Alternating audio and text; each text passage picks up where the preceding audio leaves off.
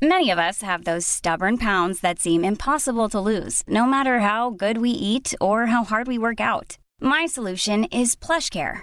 PlushCare is a leading telehealth provider with doctors who are there for you day and night to partner with you in your weight loss journey. They can prescribe FDA-approved weight loss medications like Wegovy and Zepbound for those who qualify. Plus, they accept most insurance plans. To get started, visit plushcare.com/weightloss. That's plushcare.com/weightloss.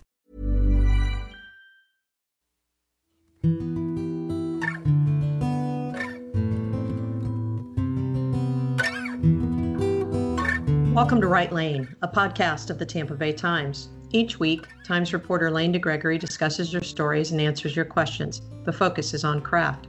My name is Maria Carrillo, and I'm the enterprise editor at the Times. Today's topic, covering the pandemic. We know these are crazy times, and we want to jump in and talk this week and in the coming weeks about covering the coronavirus. Allison Graves, our producer, is joining the conversation. Normally, she listens quietly and tries not to visibly cringe at anything we say, but she's been in the thick of things and took an interesting approach weeks ago. She created an Off the News podcast, Coronavirus in Florida, where she's tackled specific topics and had guests join her for Q&As. This episode will also be featured there. So let's start with that other podcast.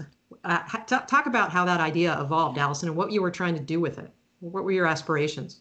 So it's interesting. I think it was after we had the first confirmed coronavirus case in Florida, Eli Zhang, who's the director of digital design at the Tampa Bay Times, slacked me and Carolyn Fox and said, hey, what if we did a coronavirus podcast? And the thought hadn't crossed my mind at that point. I was really brainstorming a more general news podcast at the time.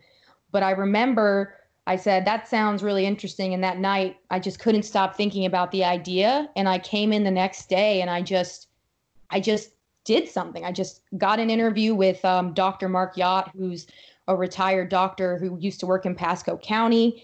And I just kind of wrote a top it was very much inspired by the podcast Right Lane, how you guys are very quick to kind of just get right into it. So I just did the first one and then people liked it and I just kept going. And it's interesting because I think a lot of the times with projects, there's a lot of time to plan and before you actually start doing it. But this was probably, the idea was on a Monday and I had the first podcast out on a Wednesday. So it happened really fast, but I'm glad it did. So you're saying we overthink things too much in a newsroom? Well, I honestly, I'm not going to say we overthink it, but I'm so glad we didn't overthink this because sure. I think a lot of the times, just from my personal experience, I do overthink it to a point where I might not want to do it because it's not perfected. And I think that was one big thing with this podcast is I just wanted to do it and I wanted to keep putting out content, and I'm a perfectionist, but this podcast has really taught me that, maybe don't care as much about being a perfectionist, just get some content out there. And now that I've done it, I feel a lot more confident. Like every episode I do, I feel a lot more confident, and I've been finding my way a little bit more on what I want it to be. So it's been a fun process, and I've learned so much about podcasting doing it. I think that's a great lesson for just jumping in. And I do think that sometimes we overthink and we find reasons to talk ourselves out of doing something. And then and then you realize, okay, yeah, we're not the New York Times. We don't have, a huge production staff ready to jump in. But if you've got people who are smart and willing to do it, I think it's really a really nice addition to our coverage. I appreciate that.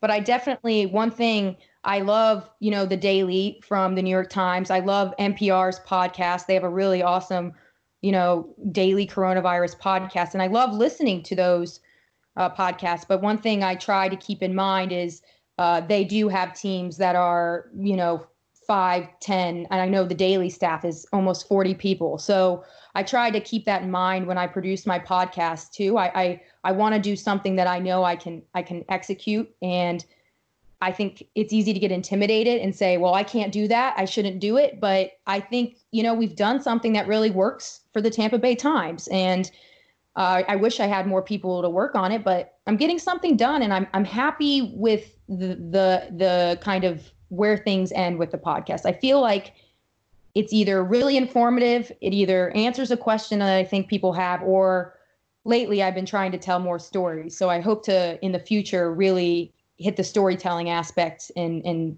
start to do that a little bit more. And this is just you, right? Are you doing this all on your own, Allison? Yeah, so I come up with the ideas, I write the episodes, I book the guests, I interview them, and then I edit and produce them. And then my boss, Josh Gillen, he edits my script and he'll edit my first draft when I've produced everything with the music and gives me feedback. So it is, and we're working remotely. So, I don't talk to my boss on the phone every day. So it does feel like I'm doing it alone, but I consider my sources too as kind of like, they're kind of going through it with me too, and half of my sources have been reporters at the Tampa Bay Times. So, it's easy to maybe feel alone, but I get to interview people almost every day and I get to talk to my colleagues. So it's kind of nice. How many episodes have you done already? So we published, I think 14 now. Wow. So yeah, I'm almost at the point where I can't remember an episode I did. So that's like my goal, to just like start forgetting an episode, because but like every other day almost, right? Yeah, it started every other day, but as we've been trying to do more narrative storytelling, those definitely take a lot longer. So, if you listen to my podcast, you'll more than likely come across a Q&A. Where I just sit down with an expert, usually a doctor, an infectious disease specialist has kind of been the normal source. But, I did this one with our features reporter, Christopher Spada, about these two Tampa Bay residents who got coronavirus and had two completely different symptoms. And that was just so much more work. It was a 45-minute interview with the reporter, an hour plus audio from the interviews that he did. And then I also had my part, my intro, outro, all of that. So I was looking at about 2 hours of audio to edit down into, 10, 20 minutes. So the more narrative, the harder, but I really love the payoff from those narrative pieces. I think I find that you can really understand a source. When I hear them talk, it's like, that sounds like my dad, or that sounds like my aunt, or, that sounds like my sister. It really creates a emotion behind the story a lot of the time. And we didn't pay her to say that. That was perfect though. Yeah. Let's talk a little bit. So Allison's podcast is one of the things that we're doing here at the Tampa Bay Times. And of course, like everybody else, it's been crazy these last few weeks, and everyone on staff has been diving in. We thought we'd talk a little bit about some of the things that Lane has been working on. Right from the get-go, it's been about, how are people reacting to this? How are they, what are they doing? So, I've sent her in search of toilet paper. She's gone to a bar, of course, which was a happy assignment, as they were shutting the bar down. So maybe not so happy. Lane's covered a Sunday sermon where there were no parishioners. She's seen seniors at a yoga class before the yoga class was about to shut down. She's gotten a philosopher's guide to the coronavirus. She just finished writing about a 96-year-old who runs a liquor store and is still going to work. She's been all over the place. We wanted to talk a little bit about a story we called March Madness, where Lane and Leonora LaPeter Anton went back and tried to capture just the craziness and how our lives changed. And so we thought we'd read, if you haven't seen that story, we'll certainly put a link in this podcast, but we thought Lane would read the top and lead us into a little bit of a conversation about some of these stories in the time of coronavirus. Yeah, this story, I should just give a shout out to Leonora, because this was her idea. We sat there brainstorming one night through FaceTime about what can we do as enterprise reporters. All of our beat reporters and daily reporters, and especially the breaking news reporters, have been so overworked and amazing about providing daily updates of number of tests given out, number of diagnosed cases, number of deaths. And we said, God, everything's happening so fast. Can you believe the bars only closed a week ago? And a week before that, we were all playing on the beach. And So Leonora came up with this idea of like, let's do a timeline. Let's start with March 1st, which was the first date that a coronavirus victim was diagnosed in Florida. And we just did a day by day. She and I kept a tally from the newspaper, from other news sources, from the Slack channel on our work about all the things that were changing, and made this giant, like a 30-page timeline of the 30 days of March. And so this is how we wanted to sum it up into one big narrative that would explain how everything was falling out. So this is the beginning. In those last days before everything changed, spring breakers had begun blanketing the beaches.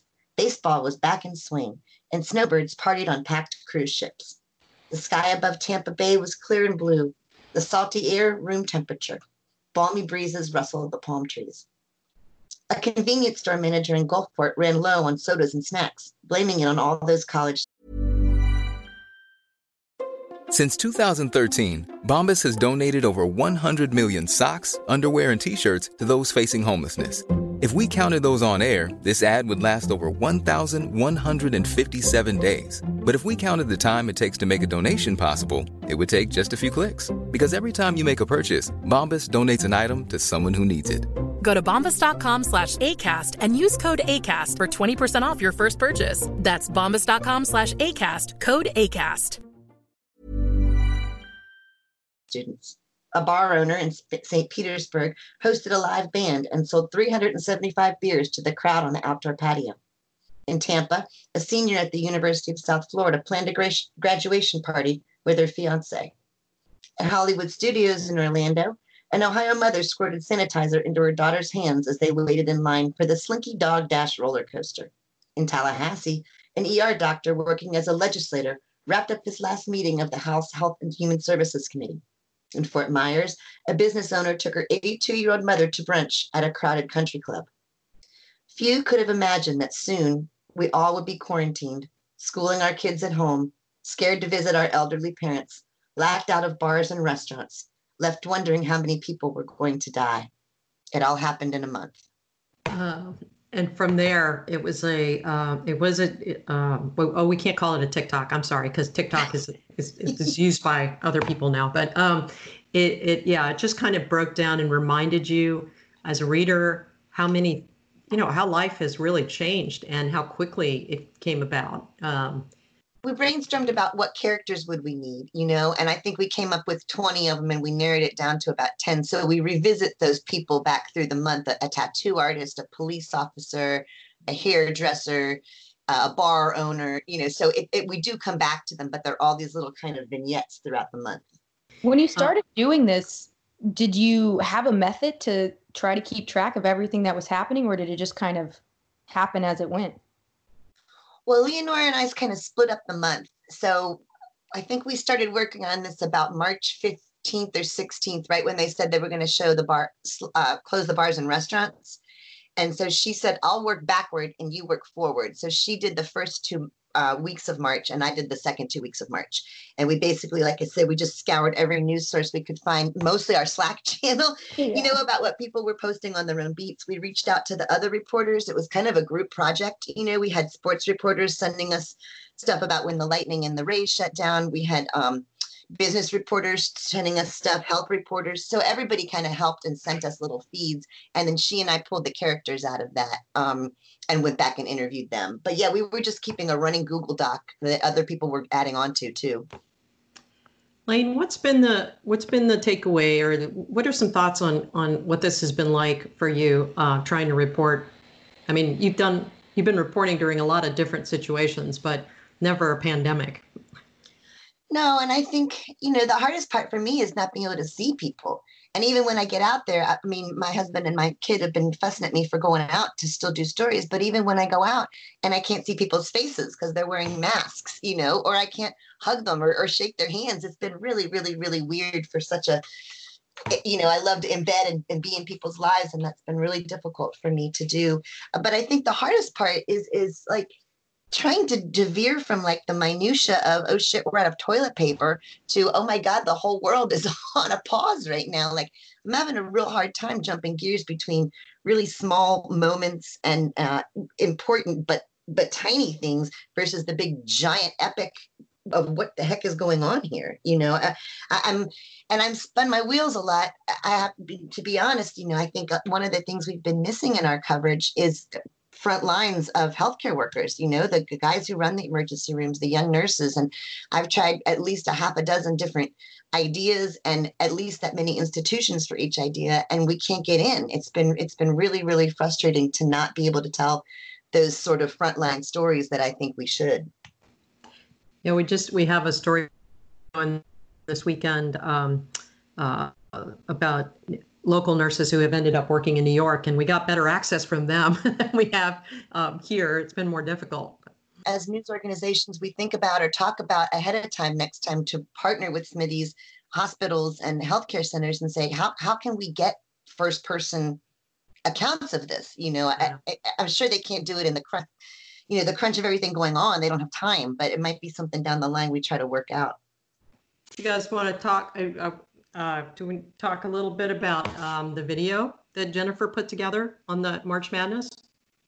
Well, yeah. So Jennifer Glenfield, one of our video producer, she did this awesome video kind of summarizing the last 30 days in Tampa Bay, but it was very positive and just a really fun thing to watch. But I think what I think is so interesting about that is how she was able to capture all of that time in a video. And I mean, Lane, you guys did the same thing with your March Madness story, of course, but it's interesting because with our video team, we have Jennifer, who did that great video summarizing 30 days of time. And then we have James Borchuk, who's another video editor, and he's been doing these videos inside nursing homes, and they're quick, under a minute videos that kind of just go through some of the sights and scenes at the nursing home, but they're very powerful and they just complement the coverage so well. I know when we had that discussion about multimedia, one thing we talked about a lot is how it's one of the big challenges is trying to get your multimedia components to really complement the work you're doing and not just repeat it. And I feel like the video Jennifer did, and I feel like Borchuk's video, they just really complement the reporting that we're doing. So it's just super awesome to work at a place where all of these things just come together and it's just such a nice package of information. It's been real gratifying to see how well we can work together when we're not together. You know what I mean? Like, I think that video, Jennifer and Easy talked to me and Leonora about it while we were working on our timeline. And initially we thought, well, is this going to overlap? Are they just going to visualize what we're writing? But like you said, it took a different turn. We fed them feeds and they fed us feeds, but theirs had such more of a positive things to hook onto that people are doing, where ours was kind of like, oh my God, the world's about to end, So even though we had the same kind of idea and the same kind of materials, it was interesting to see what rose up in those two different presentations. I wanted to get us talking a little bit. We talked a little bit about how crazy this last few weeks have been, of course. And Lane and I have the luxury of having some time away from the fire hose of daily news to think about enterprise ideas. But we've been applying the same things during this pandemic that we do, week in and week out, and sort of thinking about who might be affected by certain news, where are the emotional touch points about what's happening here.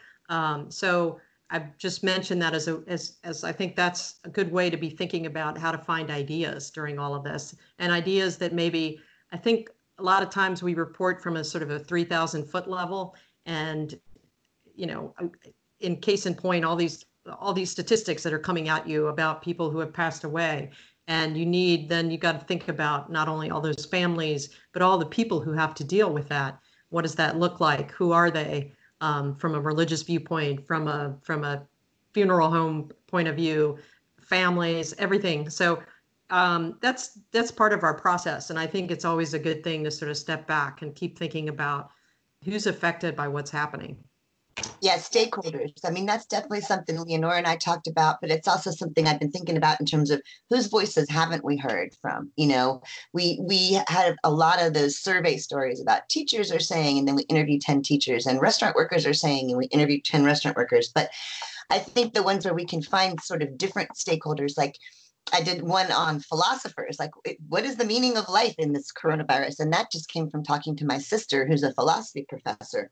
So kind of this story is like, it's so unwieldy because every single person is affected, from you could throw a pebble out and any person it hit, you could have a story from. So it's been a challenge to try to figure out who haven't we heard from and who do we still need to hear from. We've had, it's obviously been a challenge in organizing all of this. And nobody would say we've managed everything perfectly at all, because it's been unwieldy. It's still unwieldy. There's 1,000 ideas. I'm really proud of the newsroom and the way that it's come together. And like Lane said, it's been amazing to see how we can work together, even when we're all working from home and from different locations. We've had, as I know this is true in other places too, but we've had sports reporters who are now doing news stories because, of course, sports came to a halt. And we've had Metro reporters who are now working in business because there's so much business news to cover. People are doing things out of their comfort zone, but it's been a really amazing effort, and I know that's happening across the country. It's also been interesting trying to figure out all these platforms. I'm sure everybody else is going through this too, but I think we've been on like 10 different platforms trying to see each other's faces and organizing conferences and meetings. And it's definitely made you appreciate the speed with which all of this is unfolding. Lane is happily trapped with one of her sons and another 20-something. So she has, she's getting IT support right at home, which is good. Thank God. I just told them they can't move out until after I get to go back to the office, because I can't work this stuff on my own. So next week we're going to talk specifically about the kinds of stories that are a little more uplifting, because we've leaned into that as well to try to balance everything we're doing. But if you have a question for Lane or want to suggest a podcast topic, please email it to writelane@tampabay.com. That's WRITELANE @tampabay.com, or find us on our Facebook group. Join us next week, Wednesday morning, for the next podcast. This podcast was produced by Allison Graves. Music was composed and performed by Dan DeGregory. Thanks for listening.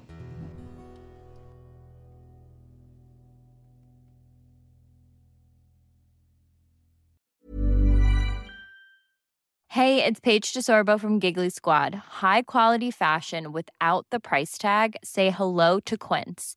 I'm snagging high-end essentials like cozy cashmere sweaters, sleek leather jackets, fine jewelry, and so much more. With Quince being 50 to 80% less than similar brands. And they partner with factories that prioritize safe, ethical, and responsible manufacturing. I love that. Luxury quality within reach. Go to quince.com/style to get free shipping and 365-day returns on your next order. Quince.com/style.